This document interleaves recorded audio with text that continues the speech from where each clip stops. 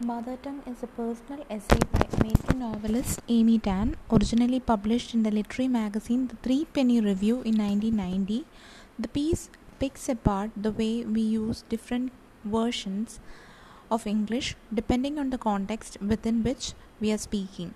For Tan, this variety of Englishes is particularly resonant for children of immigrant families who are shaped in interesting ways by the way they experience the language that their parents have had to learn as adults. The essay begins with Tan acknowledging that as a writer, she uses language as a tool in her work. It is how she conveys her ideas.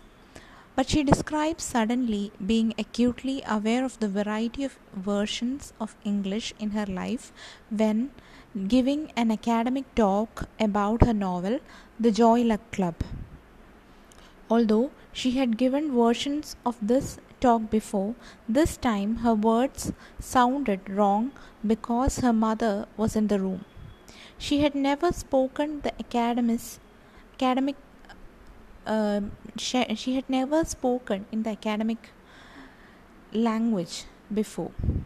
Later, she realized that the version of English she uses with her mother and close family is a kind of shorthand or broken English that replicates some of the idiosyncrasies of a native speaker of Chinese who had learned English as an adult rather than as a child.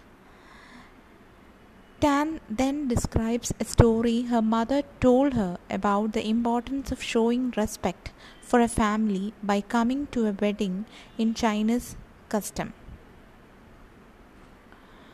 Although Tan's mother is very fluent in English, particularly in the written version of language, her accent and the grammar mistakes and grammar makes her hard to be understood by others. However, when Tan hears her mother's speech, which was very fluid and natural, she grew up hearing her mother's version of English all through her life. Still, when she was growing up, Tan was ashamed of the way her mother expressed herself in English, especially because when she saw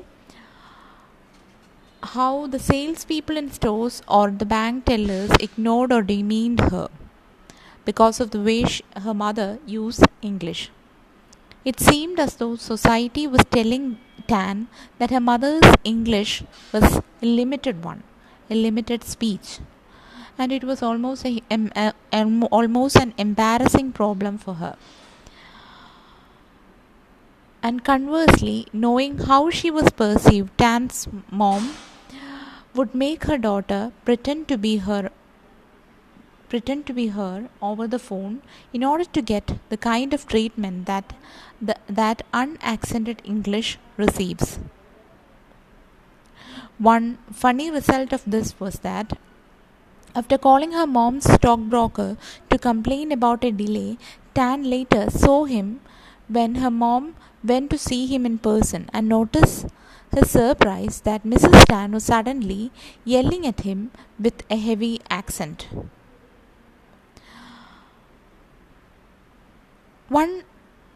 Another incident is that after being diagnosed with a benign brain tumor, Tan's mom called the hospital to get copies of a CT scan in order to understand her exact diagnosis. Despite her pleas that her husband and son had died of brain tumors and that she was extremely worried, the hospital refused to apologize for misplacing her test results. But when Tan calls, speaking without an accent, the hospital representative is deeply apologetic and promises to correct the error.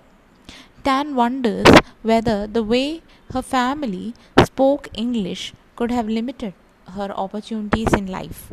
On a variety of achievements like tests, her results showed that Max was by far strong for her and her English skills were only mediocre. She found choice based maths tests easy because each question could only have one answer, whereas language questions always seemed more complex for her because they had a lot of choices.